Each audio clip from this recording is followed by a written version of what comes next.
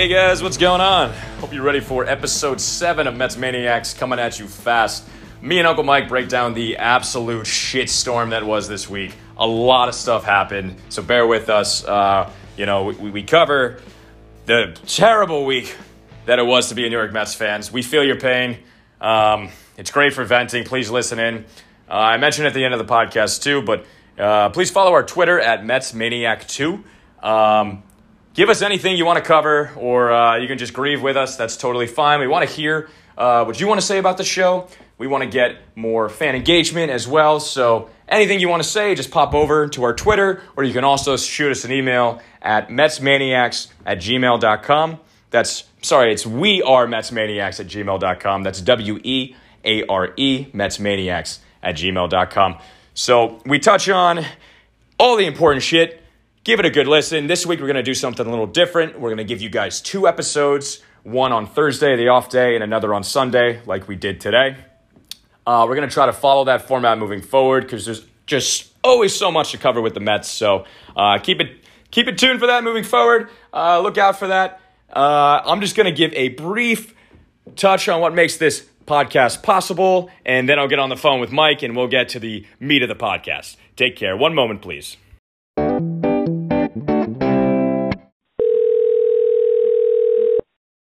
Mike. How you doing? Hanging in there, baby. By a thread. We got a lot to talk about.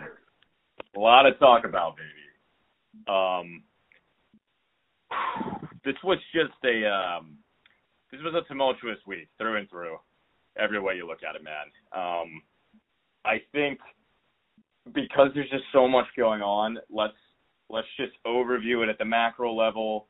We'll dive in a little deeper for the specific games where it makes sense to, and then we'll just finish with the big news that we just learned today. And try to end on a positive note if that's possible. But there's really not a lot of reason to be optimistic right now. But let's just start with the Mets record. Since last Sunday, they played 8 games, and they went 2-6. They have dropped their last 5 now with the loss today on Sunday against the Braves, 4-0 loss. Mike, maybe let's just take this. I guess it was really frustrating watching this past week of play. We'll take that last game in the Braves series on Sunday. We lose 14-1. At the time, it's the worst loss of the season, but we just get creamed. We're not hitting. Obviously, we can't pitch. That's just a tough loss that'll happen during the season. I wasn't necessarily disappointed with the way the team, I was definitely disappointed about it, but it wasn't like a heartbreaking loss. It's just sometimes you get beat bad. That's the game of baseball. And then we opened up against the Red Sox in Fenway. Bats come alive, right? We win on Monday, 7-4. We went on Tuesday, 8-3, 15 runs in 2 days. You saw a lot of good things. I guess, what's your mindset at this point at Tuesday of last week? Just win 2 in a row, bats come alive. You see Waka pitch, he looks good. Where's your mindset with the Mets? Where are you thinking we at that point? I think I tweeted it out. Sunday was that terrible loss coming off that Saturday heartbreaker, and then you turn around, put up 15 runs of offense on Monday, Tuesday, and we have our ace on the mound for Wednesday's game, the first game back at City against the Red Sox, and you expect, hey, we're 3-2 right now. We had 2 brutal losses. One was heart-wrenching, and the other was just getting completely blown out. But it seems like we settled in. The offense was clicking. Guys out of the bullpen looked pretty good. I mean, obviously, you didn't like to have to use Lugo in that 7-4 game on Monday night. But other than that, everything looked good. It looked like a Mets team that was poised to continue this offense. You had your best pitcher on the mound, hopefully to go 6 or 7, similar to what he did all of last year. And DeGrom's start Wednesday wasn't even bad. He gave up that Christian Vasquez home run, 2-run home run, and went 6 innings. And then Nimmo and Jimenez. Nimmo's home run ties the game. Jimenez's triple gives DeGrom the option to get that win. Actually, he used the pitcher of record with the win before that 7th inning. But yeah, I mean, flashback to Wednesday, and this was 3-2, and you're incredibly optimistic. Mm-hmm. Right. Right. And to bring up Jimenez too, I like that he's one positive point for the Mets over this week. I think he looks really exciting. I think he looks good offensively too and defensively. He flashed some leather. I think he's very quick, very mobile, deft over at second base. I think, thinking long term for the Mets, I'd really like to have him there, him and Rosario up the middle. That would look good. As you mentioned, he had that huge triple in Wednesday's game, I think, scoring Cano.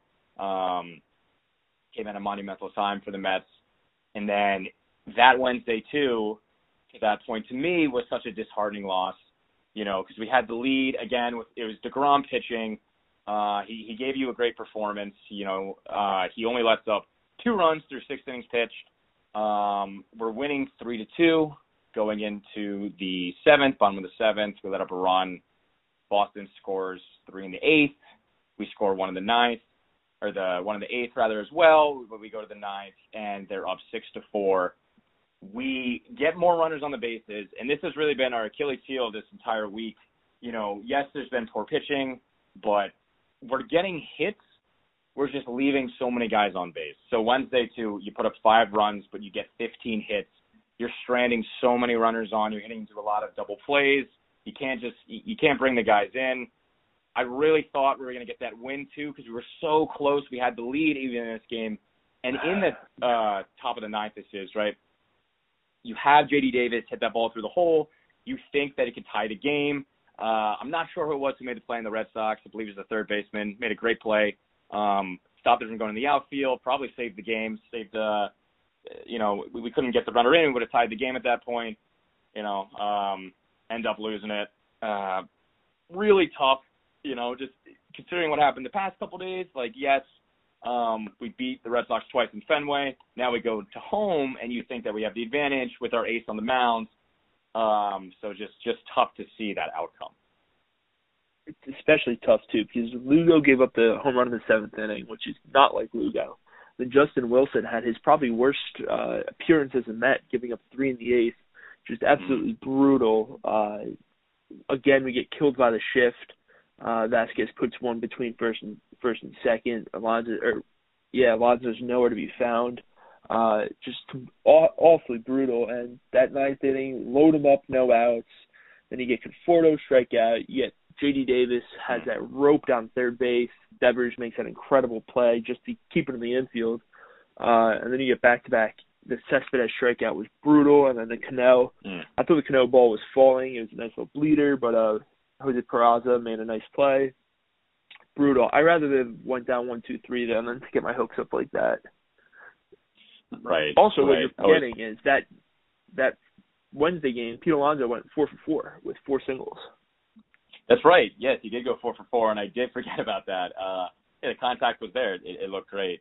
Definitely love seeing that out of Pete. If you remember, too, last year in the beginning of the year, his approach was very much contact-oriented before he kind of shifted to a more power approach. Not saying he's doing the same this year. Obviously, you saw that huge home run off his bat earlier on in the week, but always good to see Pete rack up hits, especially early in the season. If he can just focus on getting his bat on the ball, he's just so powerful. If he gets any sort of lift or a good swing on a ball, even towards the end of the bat, this guy can send it out any part of the ballpark.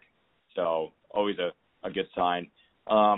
Anyways, Mike, so then we jump to the next game, Thursday. We dropped this one 4-2. Still like the pitching performance from Matz. He wasn't as sharp the first time around. He goes 5 1/3, gives you 3 earned runs, walks 2 batters. Honestly, he just gave up those 2 home runs. Still like what I see out of him. I think he's filling in nicely as the second slot for Stroman. You like to see him, go a little deeper into the game, but okay with his performance. Just another issue of the Mets, not being able to put enough runs on the board, especially when the Red Sox, I've seen some good guys come out of their bullpen, a couple, but they're starting pitching, and these are guys who are coming from the Detroit Tigers. Some of these pitchers who are just not, coming from good teams.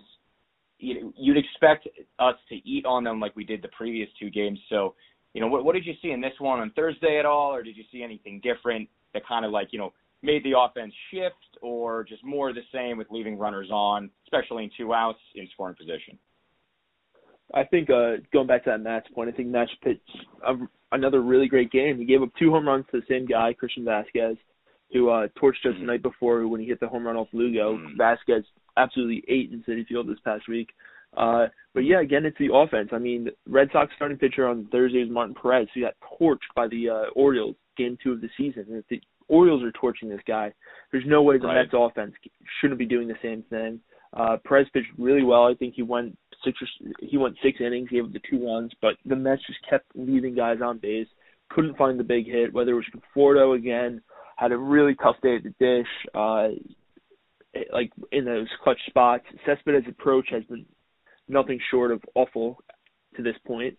And that was before Cano. Cano was starting to heat up, but that was when the lineup was kind of in a weird spot where Cano didn't have the ability to drive runs in yet. Right. Something interesting there, too, is Jeff McNeil. In this game, too, he made a throwing error for his 4th error of the season. And a guy who always looked more shorthanded, definitely a confident player. Both sides of the ball, he's a utility guy, can play a bunch of different positions, obviously very athletic. Are you surprised that he's struggling defensively this year? Do you think that could be just some rust at the third base position, or what do you think's going on with him? He didn't play much third base last year. He played mostly second and right. And he's kind of said it that he doesn't feel comfortable with his throw. He thinks that throw is a little far for him. His ball typically tails. He probably grips it with a little bit of a 2-seam form, so it's going to tail into the runner. That was his biggest fear was. He actually told the first baseman on any backhand at third base, he's going to bounce it because he doesn't think that he could throw an accurate throw if it was on the line. He's got a strong enough arm. We've seen him make crazy plays last year in right field, but he just doesn't. I don't think he feels comfortable. I think obviously the hot corner, it's closer, more less time to react than he had last year at second. I think he's going to take a little bit of time to get used to, but as you saw, Luis Rojas was kind of quick to pull him. When he was making the defensive replacements, and even on Friday's game, he started Andres Jimenez at third base and had McNeil move to second. Mm-hmm. Yeah, that's a good point. I think I'm okay with that for now in the shortened season. I think Jimenez, you also saw make that dazzling play and a liner hit to him, which again was really exciting. I really like the guy. I think he could do well in the Mets. I think he's well liked. Although it's very early in the organization, I'm bullish on him right now. But I think also kind of what happened with Rosario, he struggled defensively last year. Early on in the season, I think in a longer season too. I mean, obviously too, he's really the only option that we had to play shortstop. Keep him there. His defense got a lot better. So I think the same would happen with Jeff McNeil. I'm not really worried there, but it's definitely something to acknowledge, to point out that he's been struggling at the position. But let's honestly dive into the shitty stuff right now, and there's a lot. The next game, we're talking about Friday, last day of July 31st. This was the toughest loss. This was the toughest loss of last week for me. So bats come alive, which is great. You got Porcello on the mound. He gives you 4 innings, lets up 3 earned runs. Still not great. I'll take that from Porcello, honestly. 4 or 5 innings, 3 earned runs, that's fine. Much better than his last performance, even though he still walked 3 batters. He struck out 5, let up 5 hits. Again, 4 runs scored against him, only 3 were earned. He had errors by J.D. Davis and Robbie Cano, but anyways, bats come alive. You got J.D. Davis hitting a home run. Cano hits the home runs, looking good. Rosario hits that one right down the line that squeaked out. You look great. The score, it is 10-5 going into the 6th inning. Brave score run. Okay, 10-6. Let's see, Mike, do you know what happened in the 8th inning? We can try to just walk you through this. So, right, we're up 10-5 heading into the bottom of the 8th. We're up 10-5, 10-6, one of the two. 10-6. 10-6, sorry. 10-6 going to the bottom of the 8th.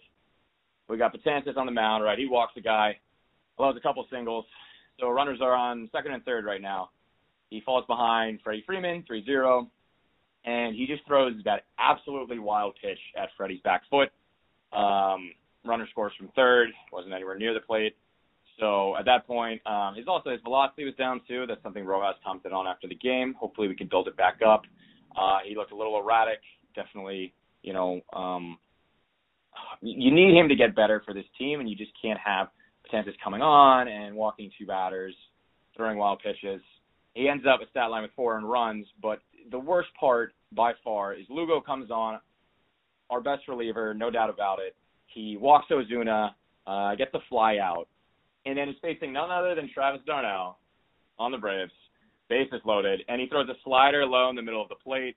Travis lines it into right center, and all 3 runners score. It's 11-10 Braves. That ends up being the final, right? All four runs total are charged to Betances. The fact that it was d'Arnaud, too, like, you just get such a horrible feeling when you get blown out from a former player, best reliever on the mound, up 5 runs going into the inning, and you blow the game. This one, we had a very similar game, actually, against the Nationals last year that Diaz blew. I think we still had 10 runs in that game. It might have been 10-5 as well, and it just – we lost. There's really no other way to put it. But I want to hear your thoughts on this, though, especially with Travis. Again, I have no ill will towards him, but this is another player that comes back. It's too small of a sample size to say he eats against the Mets, but in this situation, so huge, great pitcher, he delivers. What are you thinking? I think that whole 8th inning was terrible. I think Rojas left the tank. I wanted to give up at this point. It was, yeah. At this point, it was, we were texting each other, a little behind-the-scenes action. We text each other when we watch the game. Mike's up in New Jersey. I'm down in D.C. right now. And we were pissed. It was, our emotions were going through the roof. Definitely unstable on my end, but sorry, I'm going to let you finish the rest of your thoughts. But, yeah, holy shit, man. You had a feeling it was coming. The wheels were falling off. Rojas challenges 2 calls within 3 pitches.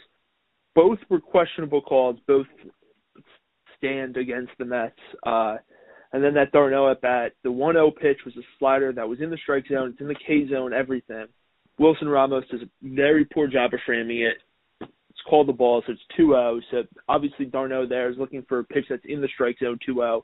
He doesn't think Lugo's going to try to pitch around him with the bases loaded. Just drills one to center. Then you have Cordell fielding the ball. He slips in center, allowing Ozuna to score from first. Because the ball it wasn't a hard hit ball that went to the wall or hit off the wall. It was well placed in the gap, but Cordell falls and slips. Ozuna scores from first, and you just know. I knew as soon as that 1-0 pitch was called the ball, when it was really in the strike zone, that d'Arnaud was about to do some damage. And it's just such a shitty thing because you can't really ask more from your offense. They put up 10 runs. Porcello didn't have a great start, but Chasen Shreve came on, pitched lights out the 5th and 6th inning, gave up 1 run. If you're going to the bottom of the 8th up 10-6, you have to expect to win that game. And for Luis Rojas to keep the chances out there in a game where the Mets have to win, because you have a walk of the game after and your rookie pitcher on Sunday, so the next 2 starts aren't guaranteed by any means. You have to pull out all the stops. I think you brought Lugo in too late into a situation that obviously is not favorable for him. And even if Lugo has to get a 4-out save, I think that's a really tough situation to bring him in. I think you bring Lugo in after probably Betances throws that wild pitch and it's 10-7. Just a really, really tough situation for the Mets right there, and even tougher for the Mets fans who are just sitting there watching this entire team unravel right before our eyes, and it's just completely sickening to kind of correlate that to the Nationals 7-run 9th inning last year when Kurt Suzuki walked it off. Isn't it such an odd mixture of disbelief and, of course, that fucking happens with the Mets? You know what I mean? It's like there's no way you could blow this lead right now, but at the same time you're like, of course this happens. That's just, it's terrible and it's a toxic attitude, but with the Mets, it just feels cyclical, especially in 2019. It's just too much deja vu with our bullpen blowing games late. That was our Achilles heel. Again, we've touched on this in the podcast. That's what really prevented us from going to the postseason in 2019. If you run the numbers, the amount of games we blew, it was in the teens, and we win those games, especially the run we made, in August. This team could be in postseason. And if you're doing this again this year, where every game, is that much more vital to your success, you can't throw away these games. There's already in my mind, there's been at least 4 games, conservatively, there's been 4 games that we should have won that we blew, and that's the difference from us being in first place in the NL East than our current place in last. Again, the standings are wonky because the Phillies and the Marlins have still been suspended. That's another thing with coronavirus. We don't know about the status of the season still, so we're still in last, but again, the Marlins and Phillies only played 3 games. But we'll touch on that coronavirus news in a sec. Mike, I just want to wrap up first the weekly review of the games, and then we'll get into the bigger news. But yeah, you can't really say anything else about that game. Horrible loss, been there before. This one is different to me than the 14-1 game against the Braves. You lose 14-1, I think you can get fired up as a team, get a chip on your shoulder, get a little pissed off, come in there with a little extra the next day, with something to prove, which I think they did. The bats came alive. We scored 15 runs in 2 days against the Red Sox. In this way, as the offense, it is just so deflating to put up 10 runs for your team and then have the bullpen come in and blow it and then, come right back out to play again. I think it's just hard to keep the bats, but you did everything you could do, So I think for the morale of the team, and it's such a momentum killer. But anyways, so we lose that game. We go into Saturday, August 1st. We lose 1-7 against the Braves. Offense here, non-existent. I think, what was it? We left 11 runners on. I think the only run we scored this game is on a sac fly, if I remember correctly. Same kind of story, though. Robbie Cano, right? And to be fair, too, Robbie Cano's bat has been better, and I've publicly criticized the guy, and, he's got one of the hottest bats on the Mets right now. I hope he keeps that going. We'll see what happens. But, again, right, 1 run, 6 hits. It's not like we had too many guys in. We did have runners in scoring position in this game, but, we only had 6 hits. Braves score 7. Unfortunate to see Wacha come in. He looked so strong and confident against the Red Sox. He seemed all over the place, especially early. He seemed to kind of, pick it up in the last 2. He only went 4. But, hopefully he can figure that out because he really did look great against the Red Sox. I loved his pitches. I loved his control. His command looked great. The positive spot from this game, I'll say, is Killian came on, and, he looked good. He let up 2 earned runs. He let up a homer. But he struck out 5. I thought his command looked good. I was very satisfied with his start. He went 4 innings. So I think he's somebody to monitor moving forward who could be a real asset to this team. 63 pitches through 4. Do you have any other thoughts on this game or something that popped out to you? No, I would agree. Franklin Killian looked really good. Young, off Tommy John, 6'6", big kid. I think he'll be able to eat up innings. I think his spot is in the bullpen for the future of the Mets, but it's good to see at least he kind of got that monkey off his back with his one of his first MLB appearances. Yeah, definitely. I think a good spot to bring him into, right? Stakes are low. That game got away from us early. The Braves scored a bunch of runs early on against Wacha. And our bats just weren't there to pick it up. So I think it was a good move on Rojas' part, throw him in, see what he can do. I think he, showed his worth. So we'll see what happens. But anyways, so we lose again, right? What's that? 4 straight losses in a row now. And we jump today, Sunday's game, played an afternoon game, pick up another loss. So just to, it's tough, again, because you can't directly equate the season, the 162-game normal season, to the shortened 60-game season, but a 5-game losing streak roughly correlates to about a 13 or 14-game losing streak in a 60-game season, or in a 162-game season, that is, right?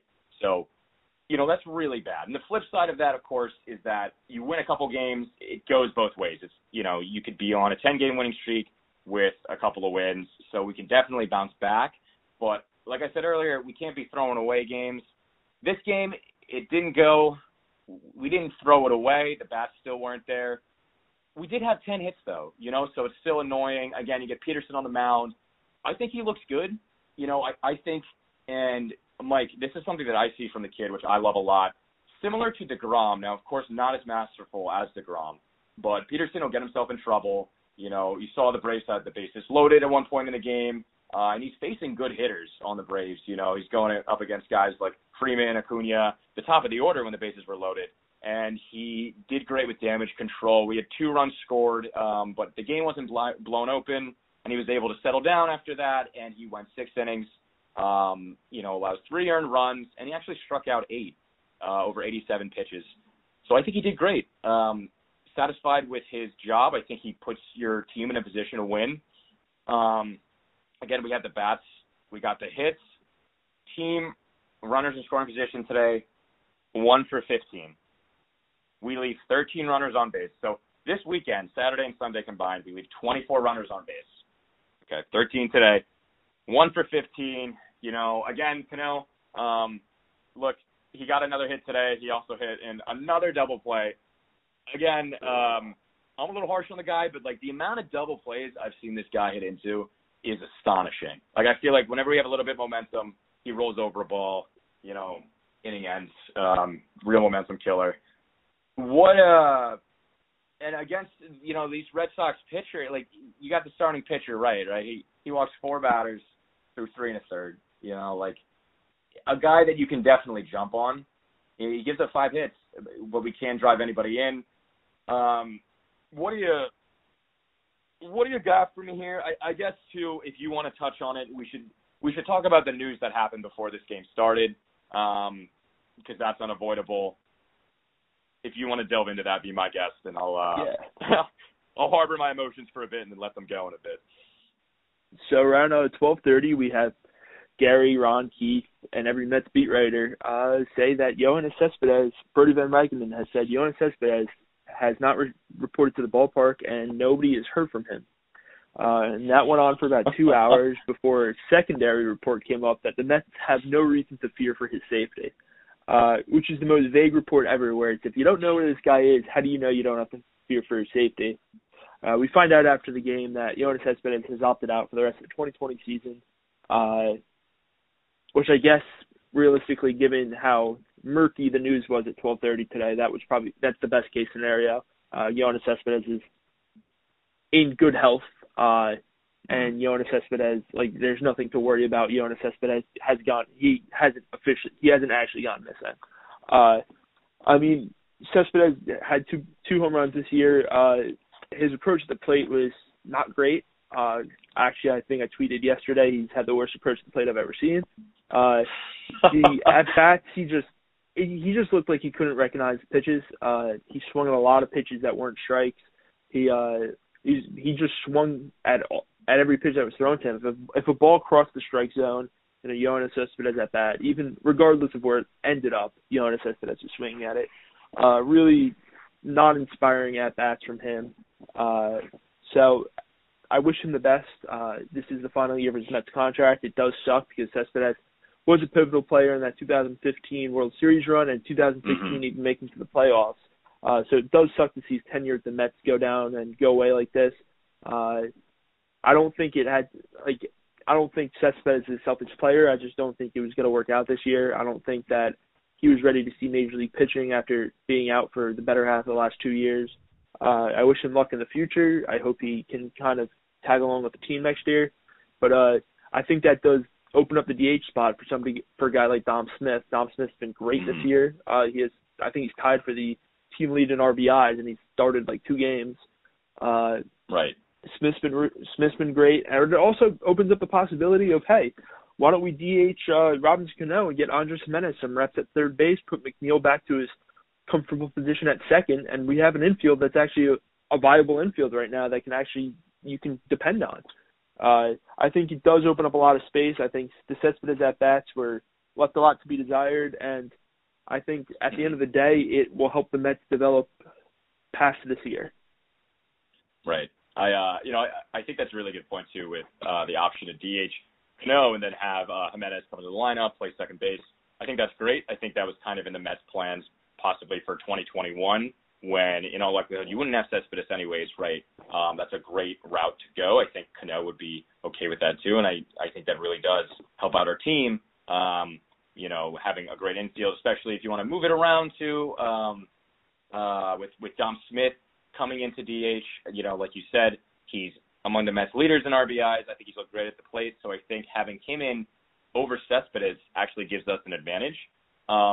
Here's the thing, though, with Cespedes. It's still a developing story, so there's a lot of things we don't know. But as of this moment, I recently read that part of this might not be a COVID thing.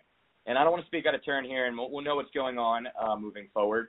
We might do another episode midweek to go into this in more depth once the facts are out there. But I was reading from the Mets that apparently Cespedes was scared and upset, and he thought that Mets management was limiting his at-bats so he would miss out on lucrative performance bonuses that he could only really get, right, if he was given enough at-bats through the season. So, I go either way on this, Mike. I'm with you. If he is doing this for COVID concerns, of course I'm happy that he's okay. And, he had a great run with the Mets in 2015. But if this comes out that the latter reason is why he skipped out, I think it tarnishes his entire reputation with the Mets. I am 100% against this guy. If I can't fathom his rationale behind that, because we're playing a bunch of games in a row. You're coming off heel surgeries. You haven't played in 2 years. It's tough to have you in the lineup a lot. I can't blame Rojas for that. And that's what Rojas said in a comment, that he was just managing his reps. This was in line, with what we should do. And if it comes down to it as well, it's not like your performance has warranted more playing time, okay? And I talk about Cespedes as being a binary player in terms of the strikeout and the home run when it comes up to the dish. This year, that hasn't even been the case. Okay, he's at 31 at-bats. Yes, he's gotten you 2 home runs. He's also struck out 15 times. He's batting 161. His on-base percentage is 235. We don't need this guy.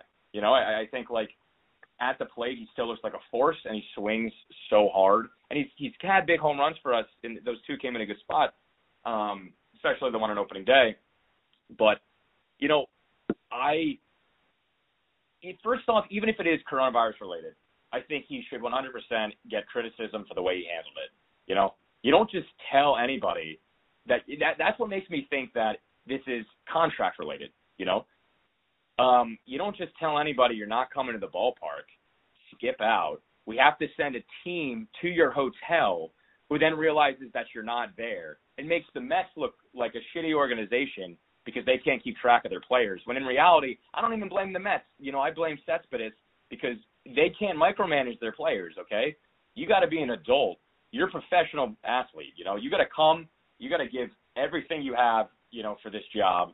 And for him just to not say anything, it seemed like he stormed off because he was upset. And this is what the reports are saying now. Again, need to stress that they're very new. It seemed like the guy's very angry. He just decides to leave, and his agent is left to respond with this, shitstorm after that nobody knows how to respond to. That being said, I think Rojas and Brody did an amazing job. Even in Brody's press conference, he said that, okay, it's not likely, right, that we'll have Cespedes in the future, but I still want to keep contact lines open with him. I think you're really being the bigger man. But I also, on the flip side, if it comes out that this was the real reason Cespedes left, and we might never know, because I don't think Cespedes, once he calms down, I don't think he would ever tell us the real reason. If that was true, right, that he was upset about potentially not getting enough at-bats to get the bonuses on his contract, I think it's just easier to go the COVID route and be like, screw it, I'm opting out, peace, like he did. So, we'll see what happens, man, but it's just not a way you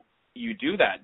There's no other, even players who were really pissed off about playing this season, they handled opting out in a mature way. They told management, they had public statements that this is, what's good for their family and whatnot, and they didn't do so before a game, when nobody knows what's going on. That's really a fuck you to your teammates.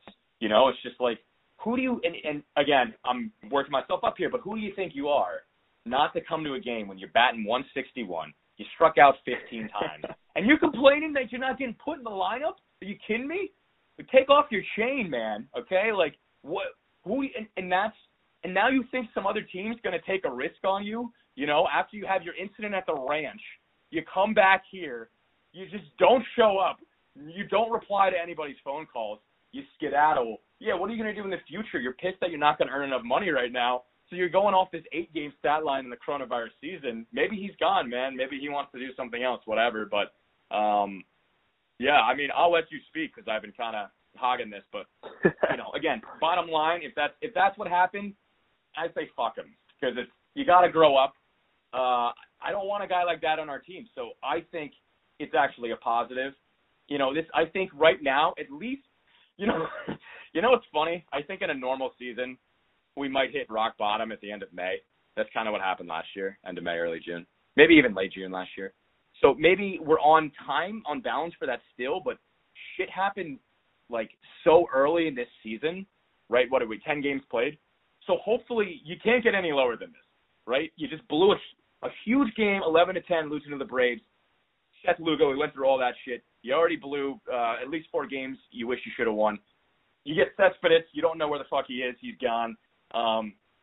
Hopefully it can only go up from here, so we'll see how the team rebounds. But what do you think about all that I just threw out? So I'm scrolling through Twitter right now. There's 2 different reports. One's from Jacob Resnick with The Athletic, saying that Cespedes has a family member at home who has a pre-existing condition that would put him at risk for coronavirus. So, and with the way Jimmy's handled coronavirus thus far, that's why he decided to opt out. And then there's a second report from Bob Nightingale with USA Today, and Bob Nightingale says Yoenis Cespedes was disgruntled, according to one of the Mets players. So you don't know if this is based off performance. I mean, realistically, Luis Rojas gave him opportunities. You said he had 31 at-bats. I think he had a little bit more. I think 31 just registered at-bats, but I think he walked a couple times, and I know he got hit by a pitch. So he probably I think he played in 8 of the 10 games. There's not much more you can ask for. You're coming off a heel surgery. You're only running at 80%. I mean, it's not like you're giving your full percent. You're capable of giving full percent anyway. There's people who are riding the bench right now who are performing better than you are. Like I said, if he truly left the Mets for coronavirus reasons, you can't blame him. I mean, obviously with the pandemic going on, nothing's normal right now. But if you left, still can though. You can. You can blame him for the way he did it. For the way he reacted, man, because, like me and you and people listening, we got jobs. We got jobs too. Coronavirus is an issue. If you don't want to go to work, if you're a blue-collar worker, right, and you don't got to work because you got a serious issue with your family member, you call into work and you tell them, hey, I can't come in, okay? Coronavirus isn't just like an instant, boom, I got to run right now. I can't get my phone. Holy shit, got to go to Auntie. You have the time to reach out to your boss. Could you imagine if me or you just took off today and said, nah, coronavirus, man, too much. I can't take it. I'm not going to call in. I'll handle it later. Nobody can do that. In my mind, I feel like there's more to this. I heard that tweet, and that's bullshit, right? Yes, I'm not saying it's bullshit that he is somebody who's at risk at home. I hope they're doing okay, of course. But the fact that there's no reason why you can't respond to the Mets. So there has to be something here that he is disgruntled and he's using this as a guise. Maybe he was thinking anyways, all right, I can't really get paid or whatnot, and I'm pissed at him, and I have to take care of somebody in my family, and I'm concerned about this. Sure, but does he have is that person living with him? There's just so many question marks. And now where's he going? To the person? Is he gonna go back home? Where this at-risk person is? It doesn't add up to me, man. So I think I think I know spin it how they want. It has to be he's disgruntled with Brodie Van Wagenen. You remember Brodie Van Wagenen used to be Cespedes' agent. Cespedes signs that 4-year, $110 million extension with the Mets. And then all of a sudden, Van Wagenen pulls out all these stops this past year, and essentially the contract becomes a $2 million contract when he's supposed to get about $25 million. So, but can you blame him though? Come on. But Brodie, no, you can't. I mean, the guy goes to a ranch, has an incident with a wild boar. It's come on, man. You know what I mean? There's only so much I can do here. And you got to show me you can hit after you break both your heels. What are you thinking? I honestly, and I felt for, we know Cespedes is a swaggering player. There's no doubt about it. There's a lot of machismo with the guy, right? He's standoffish. The way he's got the chain, he pops it, he's got swagger when he runs and whatnot. You're not hot shit anymore, man. You got to realize that. And I don't think he's able to be humbled, So it's good luck thinking New York's going to forgive you. I think people are going to smell this as bullshit. I really don't think this excuse is going to pass. Again, I think if there was a serious issue, you can definitely reach out. Like you see Lorenzo Cain did it. He came out in just a great, mature manner, very professional way, and he said, hey, like, I was very transparent with the organization, and there's a lot of uncertainty, obviously. No one can blame him. He goes out, same thing with Diaz on the Marlins second baseman. All the other players, too, that we saw, I don't think there was anything of this, magnitude. There's nothing to do with Corona as well that, like, prompts that kind of thing. Unless he was, like, operating on someone in his family, and he's like, shit, I got no time. Like, no, dude, that didn't happen. You have the time. Reach out to your organization. Hard line on that. Can't forgive him. And we'll see as the facts come out. But, like, as I'm thinking it through and reading Twitter, like, there's got to be something else going on. All right, and let's talk about the newest addition to the New York Mets, Billy Hamilton. That's a good segue. Yeah. Mike, what do you think about this? I think this is good. It's not really. Some people might be like, suspicious. The Mets signed Billy Hamilton and Cespedes leaves. Cespedes is not really an outfielder for the Mets. There's two totally different players. Again, we have a lot of depth in outfield now. I guess I'm for it because, as I just said, the Brewers lost their starting center fielder, Lorenzo Cain. So, depth is good. But what do you think? I think it's an upgrade from Cordell, but I think that's pretty much it. I think he could be a defensive replacement in the later innings in center and a pinch runner. Yeah, I don't think Hamilton's going to contribute much. So, yeah, I think, like obviously the Mets didn't trade for him to replace Yoenis Cespedes bat in the lineup. I'd be surprised if Hamilton starts more than 5 games this year. I really would be. I think I'd say the same for Brian Dozier. Obviously, I'd love not to trade for him. The guy we traded for him, Humphreys, was a top 15 prospect in the Mets farm system. I don't know how Brody has he's done this a couple times this year where he's kind of screwed up with optioning players back to the camp and stuff and allowing them to become free agents. Same thing happened with Tyler Batchelor today, forcing the Mets to trade him to the Pirates just so they could get something back from him. That's what wound up happening with Humphreys. Humphreys was DFA'd, and somebody claimed him, and instead of allowing him to pass through waivers, the Mets traded him for Billy Hamilton instead, just to get something back. I don't know why this keeps happening. It happened. I think it happened earlier this week too with another pitcher. It just doesn't make sense to me, but I mean, whatever. I guess it's not a huge loss. Right. I guess we'll see how it pans out. I think it's too early to tell. Again, I think at the time being, I guess I'm okay with the move. I don't think it's definitely not groundbreaking in any way. I don't know. Like, he could prove to be an asset. But I'm with you on that. I don't think he gets a lot of playing time. I'd even prefer Marisnick over Billy Hamilton in center. Marisnick went on the IL today or this weekend. Right. Okay. So need Billy Hamilton there for a bit. No, but when Marisnick gets healthy too, I think I'd rather have him in center. But right, good to have a little bit of depth. Although we do have Juan Lagares as well. Yeah, I guess with Cespedes down, another outfielder can't hurt. So, anyways, other big news too, as we kind of touched about through the podcast, is more positive COVID-19 tests. You have the St. Louis Cardinals and the Brewers series postponed. They had, at least it was reported that the Cardinals had at least 6 positive test results in their party. 3 apparently were players on Friday and Saturday. The rest was part of the staff. So they postponed those games. And from that announcement, that's when Lorenzo Cain of the Brewers announced that he was opting out. And also his son Diaz from the Marlins. He's a second baseman. He also announced he was opting out for the season. Huge loss for the Brewers and Lorenzo Cain. Obviously, that guy is a staple of that lineup, of that entire team.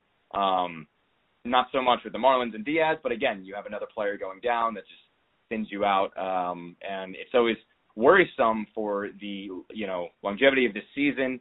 We don't know yet how things look. I have a response here from Manfred. He said, we are playing. He said the players need to be better about following the health and safety protocols. But, quote, I am not a quitter in general, and there's no reason to quit now. We had to be fluid, but it is manageable.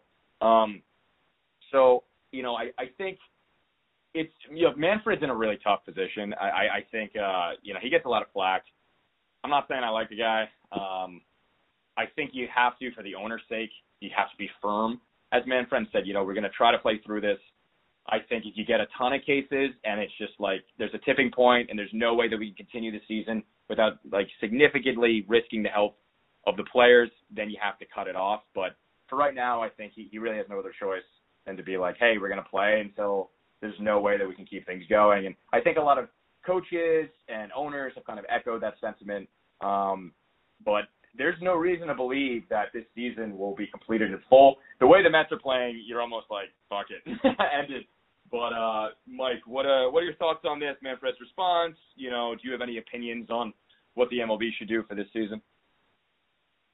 No, I don't have any opinions on what they should do. I think it's definitely not great for baseball and the future of baseball for the 2020 season.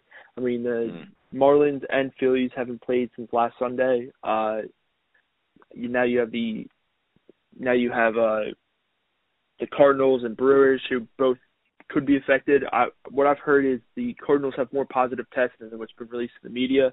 A lot of it's not good. What sounds like it's coming out of St. Louis, but it really comes down to the players. I mean, this past week, Bob Nightingale had also said that the Marlins players were at a club after their last exhibition game in Atlanta, and that the Cardinals players were seen at a casino. Like, you have to, if you're a franchise, you have to be able to monitor your players. Those players should be suspended for the rest of the year. If you're caught outside breaking quarantine protocols and hurting the game of baseball, because that's realistically what you're doing by shutting these games down. I think there's been like 36 missed games this year, and most of them are due to player stupidity. The fact that the Marlins affected the Phillies-Yankees series on top of the Marlins-Orioles series is absolutely ridiculous. Those players should be fined and suspended for the rest of the season without pay, because that's just complete ignorance and complete foolishness. Can't stand that. That's so frustrating to me that if everybody has the same goal, these players are fucking it up just for their selfish reasons. I cannot stand that. But, I mean, the way this season is going, I do wish it gets canceled. No, I am kidding, but it has been a brutal 10-game stretch. It's taken a couple years off my life. But, no, I think if you're going to realistically look at it from the Mets point of view, the Mets have another week to kind of get kicking into gear. If we're talking to the end of next week, I know the Mets played 6 times this week, and the Mets are like 5-11. That's 25% of the season's over. I think that's pretty much a death sentence for the Mets. And at that point, all I'm concerned about is getting some of the younger players more experience and getting some guys back on the right ship just so they're confident for 2021. Because I don't think a 5-11 team makes the playoffs at all, even with an expanded playoffs. I don't think so either. And to touch on your point too, with the players needing to be better, like, I also agree that's bullshit that these people are out there. Look, I get it. Like, it's tough, man. But like, if you committed to this season, you're ruining it for everybody else. And you got people like Jimenez, you got rookies who worked so hard to get this season started. Even a veteran man who's grinding his ass through summer camps to be in shape, to put out his best performance for this season, or somebody in a contract year, and you end up ruining it for these guys. Like, these are your fellow players. Like, you'd hope there's more camaraderie or just a sense to come together. And not even, notwithstanding that it's a global pandemic for the rest of humanity, right, that you should try to, follow guidelines and not go into a club, especially somewhere in Miami, where we know the density of cases is so high. That's crazy. I don't know. Yeah, like you said, they should definitely have harsher punishments. Suspensions too, like fines. I agree, man. And I guess too, yeah, if you have coronavirus, like, you can't come back for 14 days anyway, so we might as well suspend you just to, say fuck you. But anyways, I do want to touch too on one thing that the MLB is doing to kind of like mitigate these games that haven't been being played. They instituted a rule that double headers will now be 7 innings instead of the full 9 innings, like it's done in college. So, hopefully that will speed up some games, as obviously they're going to need to have a lot of double headers moving forward, which I'm totally fine with. I think you have to do something when you have teams not playing for, weeks plus on end. You need to speed it up so you don't get too far into the fall, because there's another issue, of the reemergence of cases, even though we saw a reemergence in July in the past couple of weeks. But yeah, that's the move they're doing. I think that's good. I agree with you too, Mike. I think we really got to pick it up. We got upcoming. We have a chance to do so. I mean, we got the Braves tomorrow, 7:10 game. We play the Nationals, 2-game set, Tuesday and Wednesday at DC. Then Thursday, we finally get a day off. So that I think will be nice for all the players. And then after our day off, we'll probably get the best opponent we could play in the Marlins. I don't know yet if that game is solidified, if that's going to happen. But if it does, right, you got players rested, coming in, 3-game set. Hopefully you can right the ship a little bit. I don't think there's any reason to believe that we shouldn't be able to get within a game, or if not, be totally at 500 by the end of the week. So we'll see what happens. Yeah, Mike, anything else you want to add there or throw in that I might have missed? Just a couple of things I want to see this week. I need to see Wilson Ramos take better at-bats. His at-bats this season have been completely uninspiring. He's 5 for 28 this year. He's grounded to a double play.